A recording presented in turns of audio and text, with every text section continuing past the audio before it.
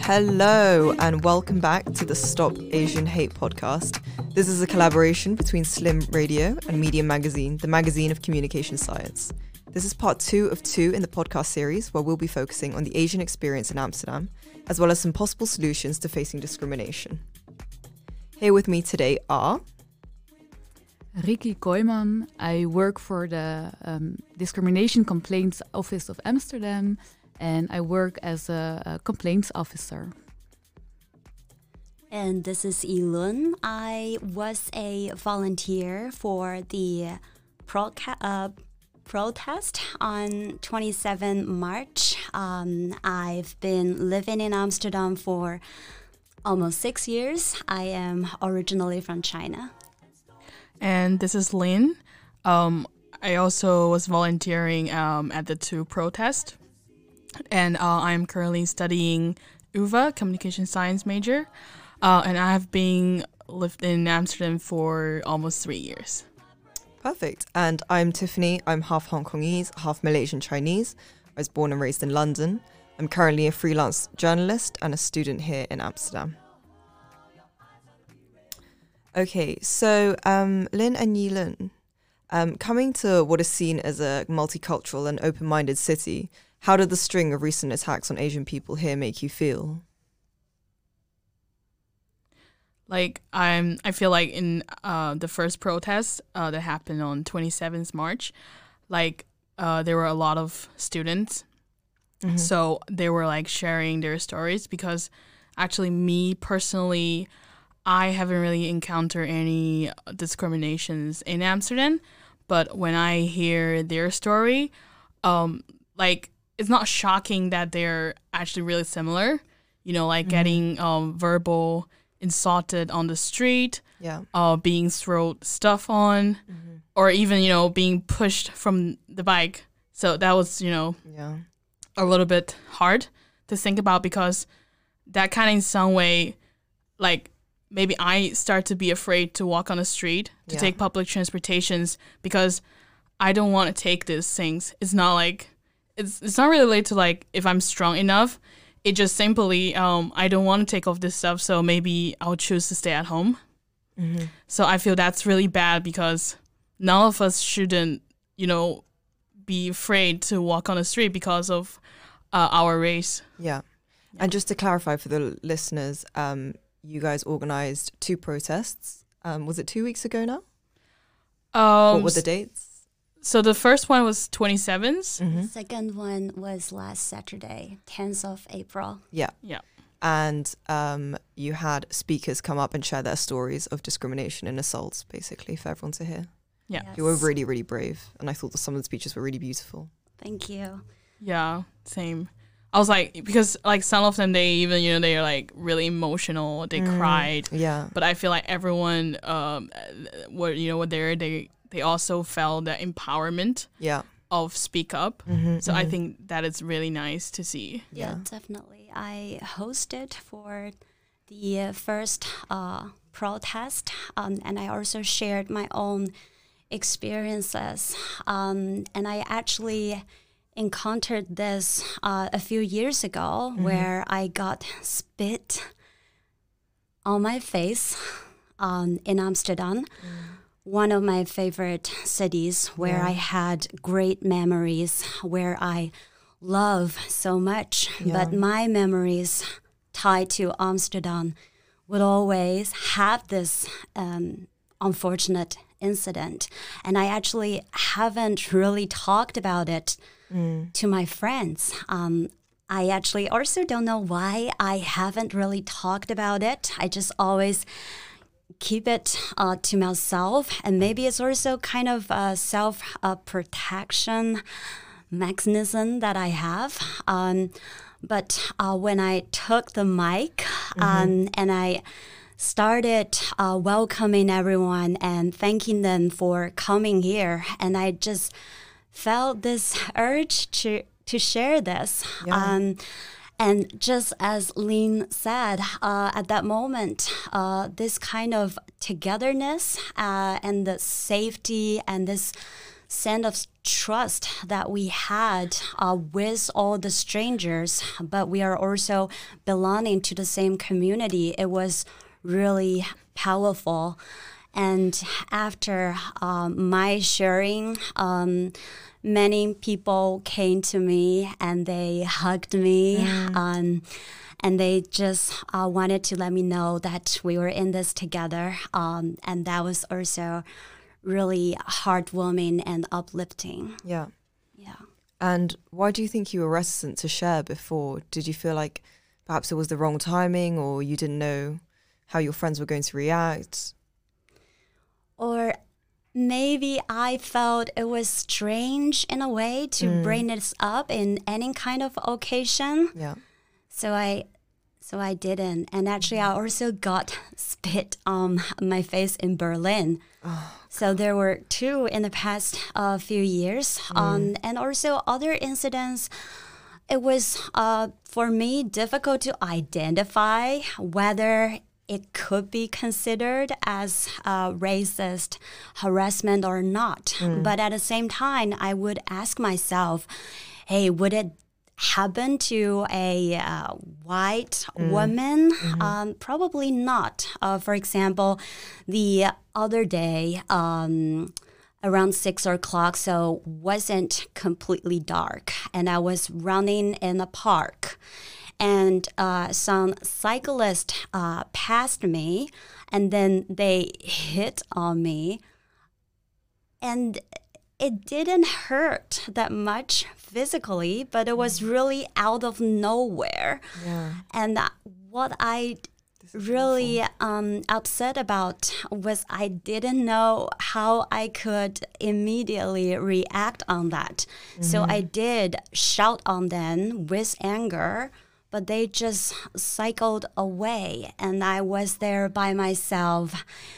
Was just that moment, I don't know how to describe it, but with this anger, also this frustration, and this kind of why would this happen, and also for me, I cannot possibly justify their intention.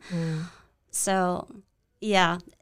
And I also would not share this with my parents because I didn't want them to worry about me. So I kept it for myself for quite a long time until the protest. And I was also surprised that so many Asian people had this shared experience. It could be name calling.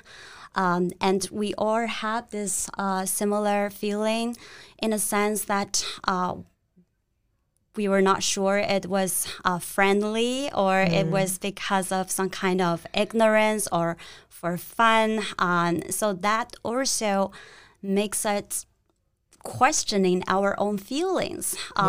So I don't know how to acknowledge this kind of feelings. And I think that also makes it difficult for us to talk about it and also to process it. Yeah.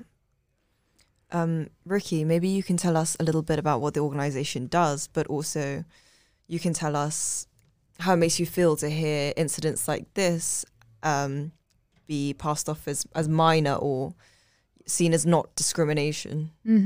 Yeah. So first of all, we are an independent organization, so the Discrimination Complaints Office.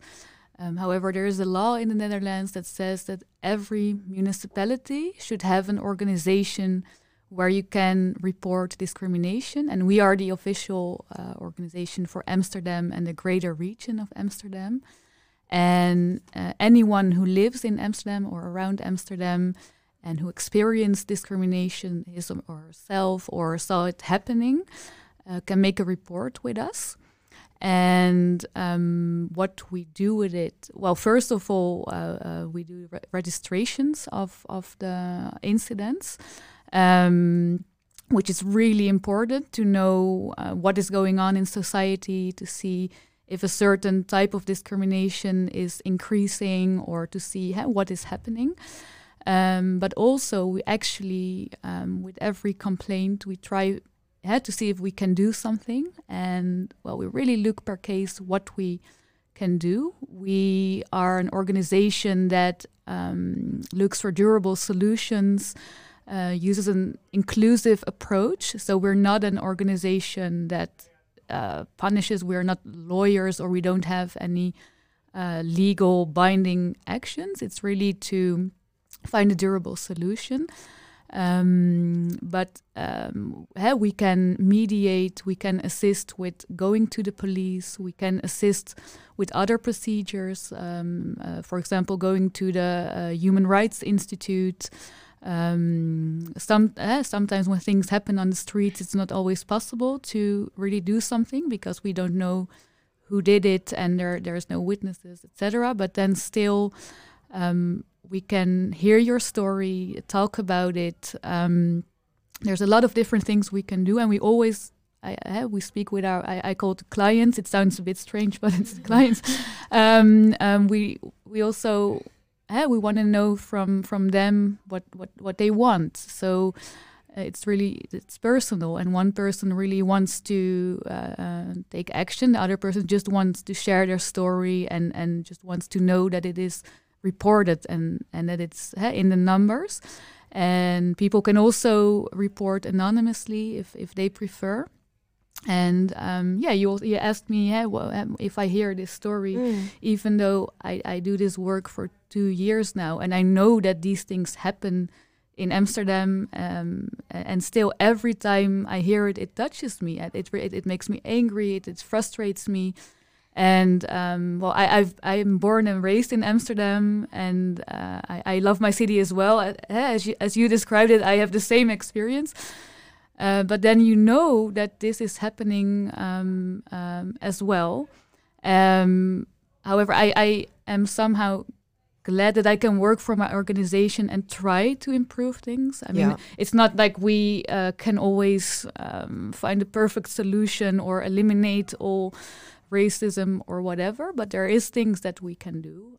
But I think also what you said is really interesting about keeping it to yourself. I think there's a lot of people who do that. A few years ago, there was a research from a government agency, and it showed that only 1 in 8 people reports discrimination in general. So not only at discrimination complaints office, but also at police or other places.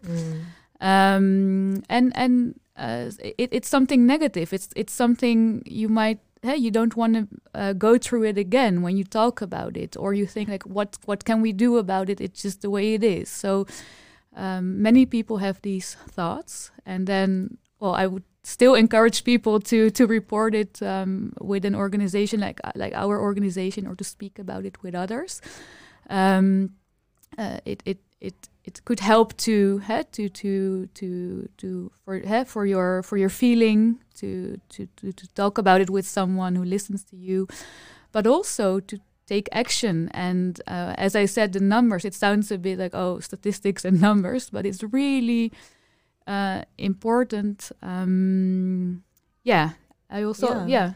Proof and data, I think, is really important. At the very least, even if you think that, a catcall or just a shout from across the street was nothing because you're comparing it to much worse assaults, at the very least, it's a number. Exactly. And if I can talk about some numbers to show how important numbers are.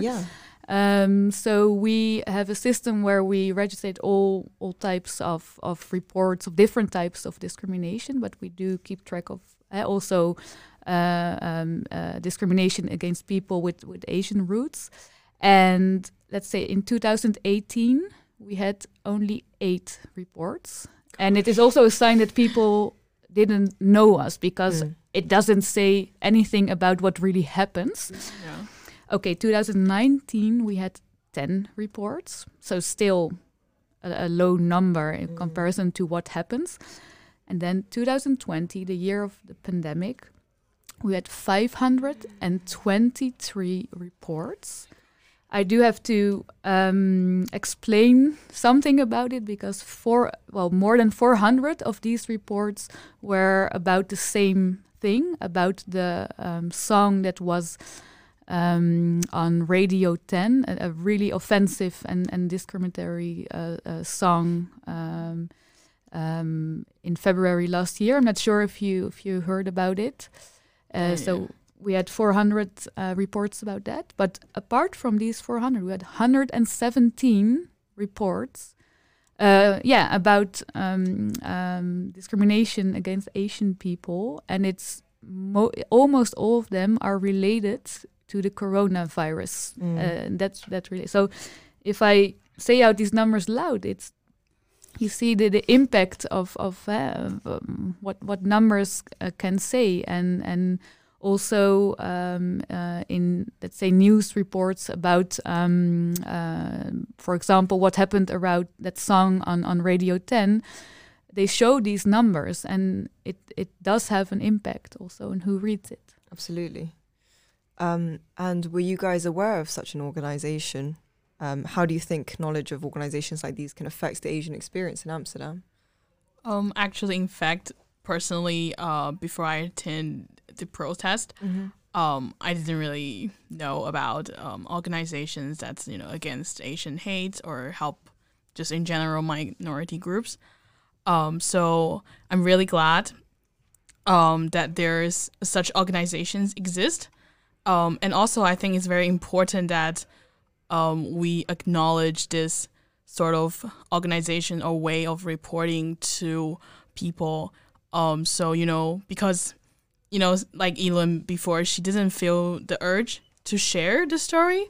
But if they know there is an organization, there is someone they can go to, even they just, share the story with, not necessarily, taking really hard action, like we're going to go after that person, but at least they can share the story with someone. And I believe that will help them to, to regain a lot of positive things. And also, so during the protest, we also have this, those polices from the Chinese network department. Yeah. And I didn't know about this department before the protest. So they're actually, a department where you can also report to them. And also they encourage everyone to report, because it doesn't matter if it's, just like you walk on the street and someone say ni hao, to you. But I think as long as it makes you feel uncomfortable, that is something, because it makes you uncomfortable. Because I don't think I will walk on the street and I want to just say random things to other people and, to make their day awful. I think that just in some way it's like a systematic problem.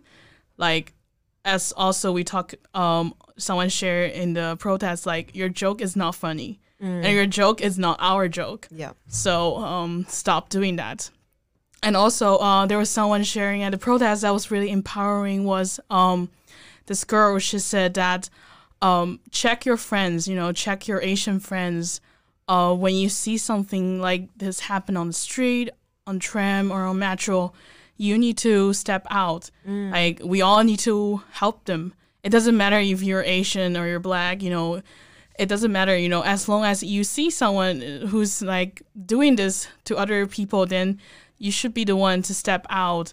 This is really not okay, because when people are not sharing, it doesn't mean it doesn't hurt. So I'm really glad, maybe we could acknowledge more about how to report and how to find help. Yeah, and also what you said about people saying something weird like ni hao or something, and you doubt, like, is it discrimination? Looking from a legal perspective, for our organization, it doesn't matter. If it's discrimination for you, you can make a report with us. So you can always tell us your experience and discuss it, but you don't have to worry about is it legally discrimination or not. It's about your experience. Yeah, it's the opening of a conversation, right? And you can decide how far you want to take that together, or what steps you'd like to take. Exactly. Yeah. Just going back to the thing that you mentioned about the friends, what do you think some of the ways our friends and our allies can support us in this time? You mean organizations or just in general? In general, friends of Asian people. Well, I think I was really happy to see, you know, the Asian community was gathered together. Yeah. And I think people should talk about, you know, like, because I think Asia generalized, like, people just generalize Asia as like one country, like, you know, you guys are the same, you know. Yeah. I think that's, first of all, really not okay. So I think it's really important that people go educate themselves about the different cultures in Asia, and all of this beautiful, you know, cultures there, and then those really yummy food, you know. It's just like I see those posters that say, you know, you love our people just like you love our food. So I think it's really important that for those people to first educate them, try to understand, you know, a different culture background, and just be open, really. And when your friend encounters something bad, be a good listener. Yeah. You know, like, you don't have to judge or say anything, because maybe most of the time people just want someone to listen to them. Yeah. Or just check on your friends, check on your Asian friends, and start a conversation.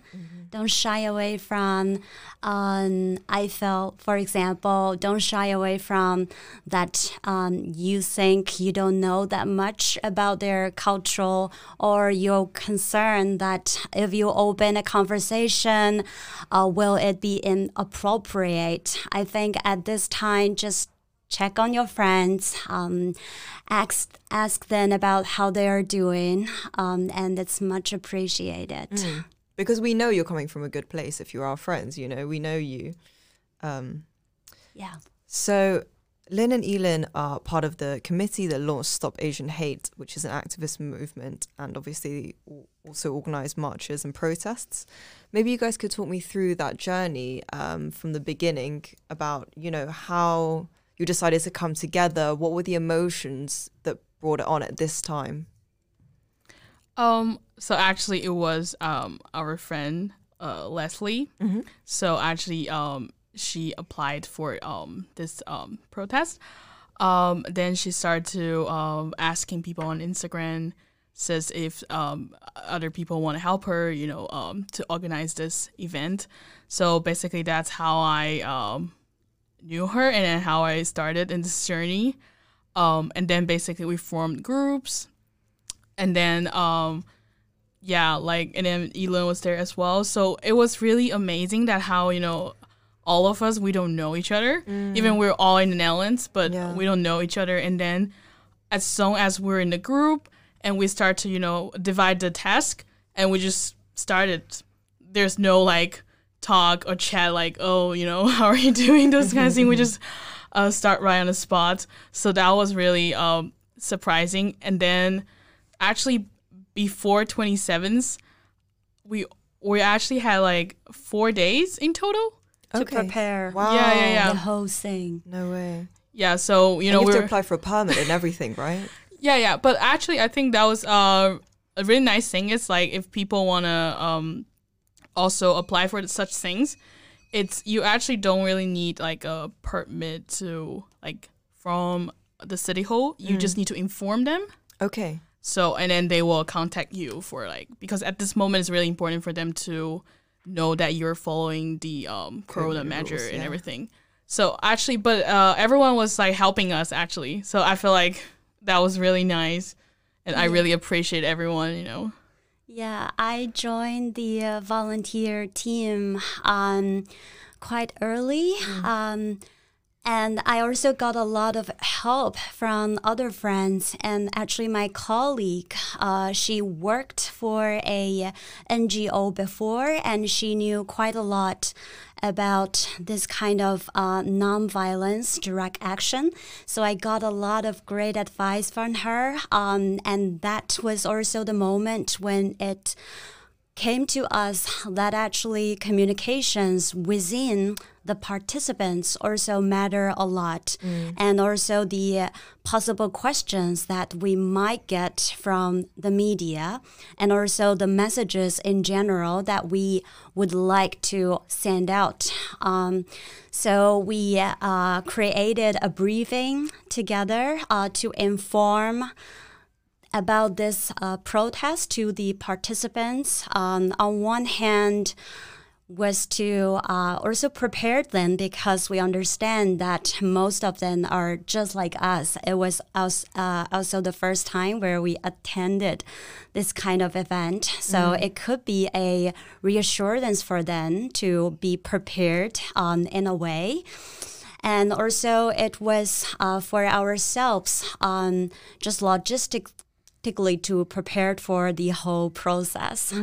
And we were also doing a lot of coordinating work. For example, the preparation of the materials and looking for speakers, asking around to see who would like to share their stories.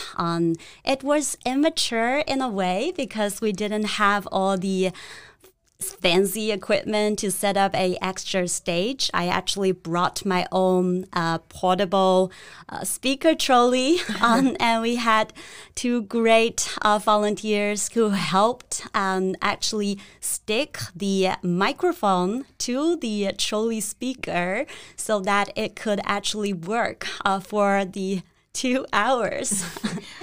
So yeah, everything just came together. And it was a flow. And just as Ling said, we didn't know each other. And for me, I've been here for almost 6 years. I don't have that many of friends, also because I'm an introvert. But for me, it was the best way to meet new people. So we connected, we became friends, we met up with each other after the protest. And also I would like to mention that we also had a lot of non-Asian volunteers. And we also became friends. So this sense of togetherness is really sweet and empowering. Nice. Yeah, I really felt that too. I know what you mean about the kind of immaturity, as you say, or naivety, but I think the beautiful thing about this protest in particular was that you really felt the emotion. It was a very emotional march, protest. And there was a lot of passion behind it. And I think that really, really is clear. So I think this is kind of a moment in Asian history in Europe, right? There's a lot of media attention. It's really in the public discourse for once. And it's really all over social media. I think there is a risk sometimes with these kind of movements that they come and then they go, it's everybody's story and then people tend to move on. What do you hope to come out of this movement? What do you hope sticks in people's minds? I hope people from now on will be encouraged to speak up. Yeah. You guys mentioned before that, sometimes when you get some, it seems like not that extreme insulting, then but people question themselves like, oh, maybe I'm just too sensitive. Maybe they're just trying to be friendly to me or have a little joke with me. So maybe I am the one who should, back up and think another way. But I think that's just how we always think in this community. So I just want to encourage people, or, I hope those things will encourage people that when you feel uncomfortable, then you should, stand up and speak up, because that's what makes you feel uncomfortable. And also, we hope to deliver the right ways for people to report. So those are the really important informations. So, yeah. Yeah, just like you said. And also, we had our social media account, Stop Asian Hate Amsterdam, on Instagram. We are currently operating it, and later on, we will also be sharing more stories on this platform. And because of the protests, we now created a online community. Around more than 300 people, and we are quite active in this group as well, where we constantly share not just our stories, but it could also be a news article or the happenings around this topic in the world, where we could feel safe and trust to talk about it. And as Lynn said, a lot of time we may even question ourselves, am I being too sensitive? But I think the most important thing is to really acknowledge our feelings and to talk about it. And also this feeling of being supported among these communities. And then we really encourage each other, as mentioned, to report it. Yeah, that leads me nicely onto my next question, actually, because this is a nuanced and complicated question, but I was very interested to see what you all thought about this. So, as we've been through, many Asians feel reticent to report assaults, thinking they're too minor, and I often hear people cite the Black experience to compare both non-Asians and Asians. What would your stance be on this? How do we articulate room for intersectionality between people of colour?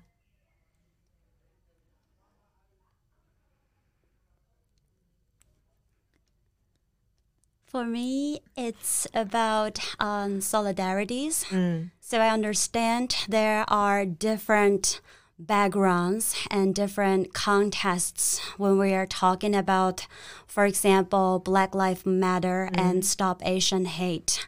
But I think from my understanding, ultimately what we all ask for is equality for everyone.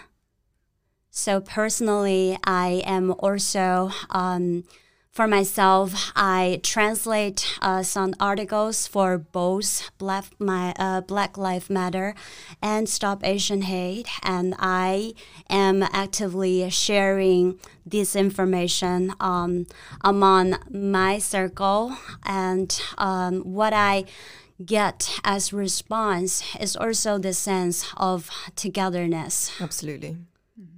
Yeah. Yeah, I agree with it. Also, I think it's important to acknowledge the specific things and stereotypes that different groups deal with. And it's really important also to create awareness and to break those stereotypes. But in the end, we all want the same and be treated equally and not being put in boxes, stereotypes, or whatever. So also at our organization, we get reports from all different people, cultures, Black people, Chinese people. Important to recognize the different things the groups deal with, but in the end we want the same. Yeah, and also like Elin mentioned, in the protests we have not only Asian peoples but also people from other communities. So I think it doesn't matter what is regardless of your race background or your culture background. No one should ever be afraid to walk on the street because of their skin color. Absolutely, yeah. So I really think that we should all support each other. Like I said, it doesn't matter what you see, or you see someone's being bullied on the street or being insulting on the street. It doesn't matter where they're from. You should just, as a human being, you should step in and stop it and help them. Absolutely. I think given all the events in the recent years, it's more important than ever for people of colour to stand together and support each other in solidarity. Because if we start comparing, we start dividing, and then we only uphold the structures that destroy us all, right? Exactly. And I think also the other way around. I mean, maybe it's not nice to say, but people that do have strong stereotypes and act in that way, it's very likely if they have stereotypical thoughts about one group that they have it about other groups as well. It often goes hand in hand. So yeah, I think it takes unlearning on all sides, to be honest. Yeah. So Ricky, I wanted to ask you, during an implication with someone, or if you find yourself in an implication with someone who's being intimidating or threatening in a racist way, what do you think is the best course to take? What kind of things can you do to either defend yourself or de-escalate the situation? Yeah. So it's a really good question, and it really depends on the person and the case. So first of all, if it's I would look if the situation is safe or not. If it's a really if it's unsafe, dark and you're alone, for example. Exactly. If you're dark alone in the street, or you don't feel safe, in that case, I would not look for a confrontation and just go to a safe place or call the police if necessary. So that's for the really unsafe situations. But let's say you are with a colleague or a friend that makes a comment, and you're like, whoa, that's actually inside I feel this is really insulting or not okay. I would encourage to start a conversation about it, even though it can be really difficult. So it depends on the person you're with. If it's your boss and you're working a job with a temporary contract, I can completely imagine you don't feel comfortable speaking out. Also, then I would advise to report the situation with us, and we can help you in the background. But let's say it's with a friend or someone you trust more or less. I would try to start a conversation, and first of all, explain what the effect was on you, because no one can deny how it feels for you. If you feel sad or you feel angry, no other person can tell you you don't feel that way. It's your experience. No one can. So that way you don't start the debate, but you show someone the effect on you. I think that is also really important to do, and by showing it and talking about it, you make someone think, and probably it can lead to confrontations, yes, because other people don't want to hear they do something bad, or that they say, I'm not racist or whatever. But it is important to speak about it, because you have to tell someone that it is not normal to say such thing. And if you let it go, and again, there's enough situations where I understand you don't always want to be in a conflict, an argument, but it is important to say it to people to change their thinking and eventually change their behavior. I have a question. Many of us ask what kind of evidence if we need to provide, as sometimes things happen really quickly. And people may not be able to, for example, take a photo or made a film. So this is also one of the reasons why they choose not to report. Mm-hmm, mm-hmm. Yeah, I think it's important to make a distinction in what kind of report you want to make. If you want to make a report at the police, and you want the person to be prosecuted, okay, in that case you need really good evidence, because without evidence they cannot prosecute another person. But with our organization it's different. So you don't need proof. You can always talk about us with this situation, or make a report online, whatever you feel comfortable with. And then we look what we can do. For example, if it happens at work, and you do want there to be some mediation or a conversation with that specific colleague or boss or whatever, there's ways for us to initiate this mediation, and you don't necessarily need to have proof, because we're not going to prosecute anyone. We apply the principle of fair hearing. Again, if it's the example of at work, we would write a letter, state what happened in your view, and we will ask for their point of view, but we will support you and, for example, try to have a conversation with that colleague or the boss or whatever. But it's even if you don't have proof, don't worry. You can always report it with us, and then we can always see if there's anything we can do. Okay, that's great to hear. Thank you. Yeah. I would like to add, though, obviously, if it's a safe situation, I think that sometimes filming, quite subtly, if you can sometimes de-escalate the situation. If, the assaulter feels like they're being surveilled, they're more likely to wind it down a little bit. And perhaps you might feel safer too, knowing that you now have proof. Was something that a friend told to me after she got assaulted quite badly last March.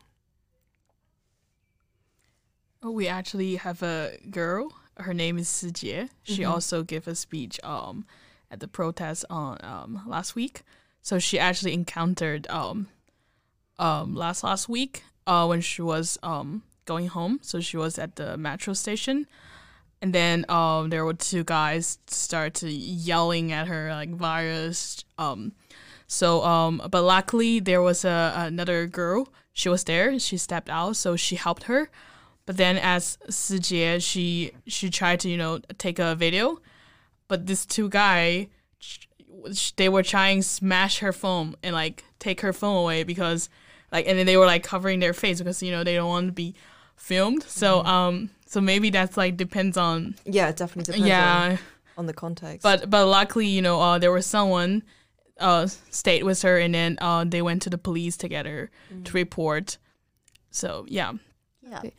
And I think they also identified one of the guys from the photo evidence. Yeah. Yeah. Yeah, a really similar thing happened to me as well last year. Someone very, very close to my house was shouting at me from a bench, like, "You're the virus, Chinese, get out, you're disgusting, you're a disease, whatever." And I was in a very safe situation. I felt safe. I was close to my house, but I was with friends. And to be honest, it was 5 p.m. And I wished I'd known that if I'd filmed that, then I would have possibly been vindicated in some way, because I went home and I felt super frustrated and I just really felt this weight inside of me. But I think even just emotionally, I would have felt better knowing, I had proof. Yeah. And also I would like to emphasize that it's important that people who see discrimination happening, that they step out as well. Of course, there are things you can do yourself when it happens to you. But if someone sees it happening to someone else, it's important to also help the person that's being discriminated, or talk to the one who did it and speak out to show again, hey, I do not agree with this. It's not okay what you're doing. Yeah, I think that's like really important, because I think for a lot of people, especially when they're not in the minority groups and they never experiences such things, so they don't know that feeling.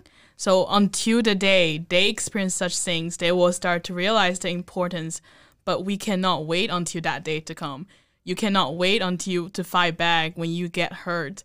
So I think, again, it is so important why we need to continually acknowledge people about these things, that it doesn't matter it happened to you before or it doesn't happen to you ever, but it's really important, you need to look around. You need to maybe put yourself in other people's shoes. Yeah. Exactly. Yeah. And as Si Jie shared her story, many of us in our Asian communities, we also are telling ourselves, next time when I see someone who is in this situation, I would definitely stand up for the other person as well. Mm-hmm. Absolutely. So, Lynn and Elin, what are the next steps for Stop Asian Hate? What can people look out for? I think now we're like collecting stories. Mm-hmm. So we kind of share this information in different platforms or groups that we have formed. So we encourage people to share their stories with us in all type of form. If you are comfortable to make a video or you want to make a poem, it's all good, as long as it's the way you would like to share your feelings. And we want to encourage people to do that. And then we want to share those stories to in our social medias, because I feel like, as our social media is like focused on the Netherlands or in Amsterdam specifically. So we want people to feel like sense of community, that if they encounter such things, they have a place to go. They can share their stories on. And I believe that can also affect other people, like I said. So they will start to go check their friends, or just start to be open-minded, start to question themselves, like, yeah, maybe those things are not okay, even though I'm not that part of that community, but just outsider, maybe they start to think about the things. And I think when you get people to start to thinking about the things, then that's a good start. Yes, exactly. As you said, for the Asian community, it's about speaking up. And for the non-Asian community, we hope they could listen. And people can find you on Instagram at Stop Asian Hate Amsterdam. Yeah. At Stop Asian Hate Amsterdam. There we go. And people can find the MDRA on the website. Yeah, mdra.nl. And we also have Instagram, Facebook, and LinkedIn where you can find us. Perfect. Well, thank you very much, everyone, for joining me. And thank you very much for listening. Take care of you and each other. Goodbye. Bye.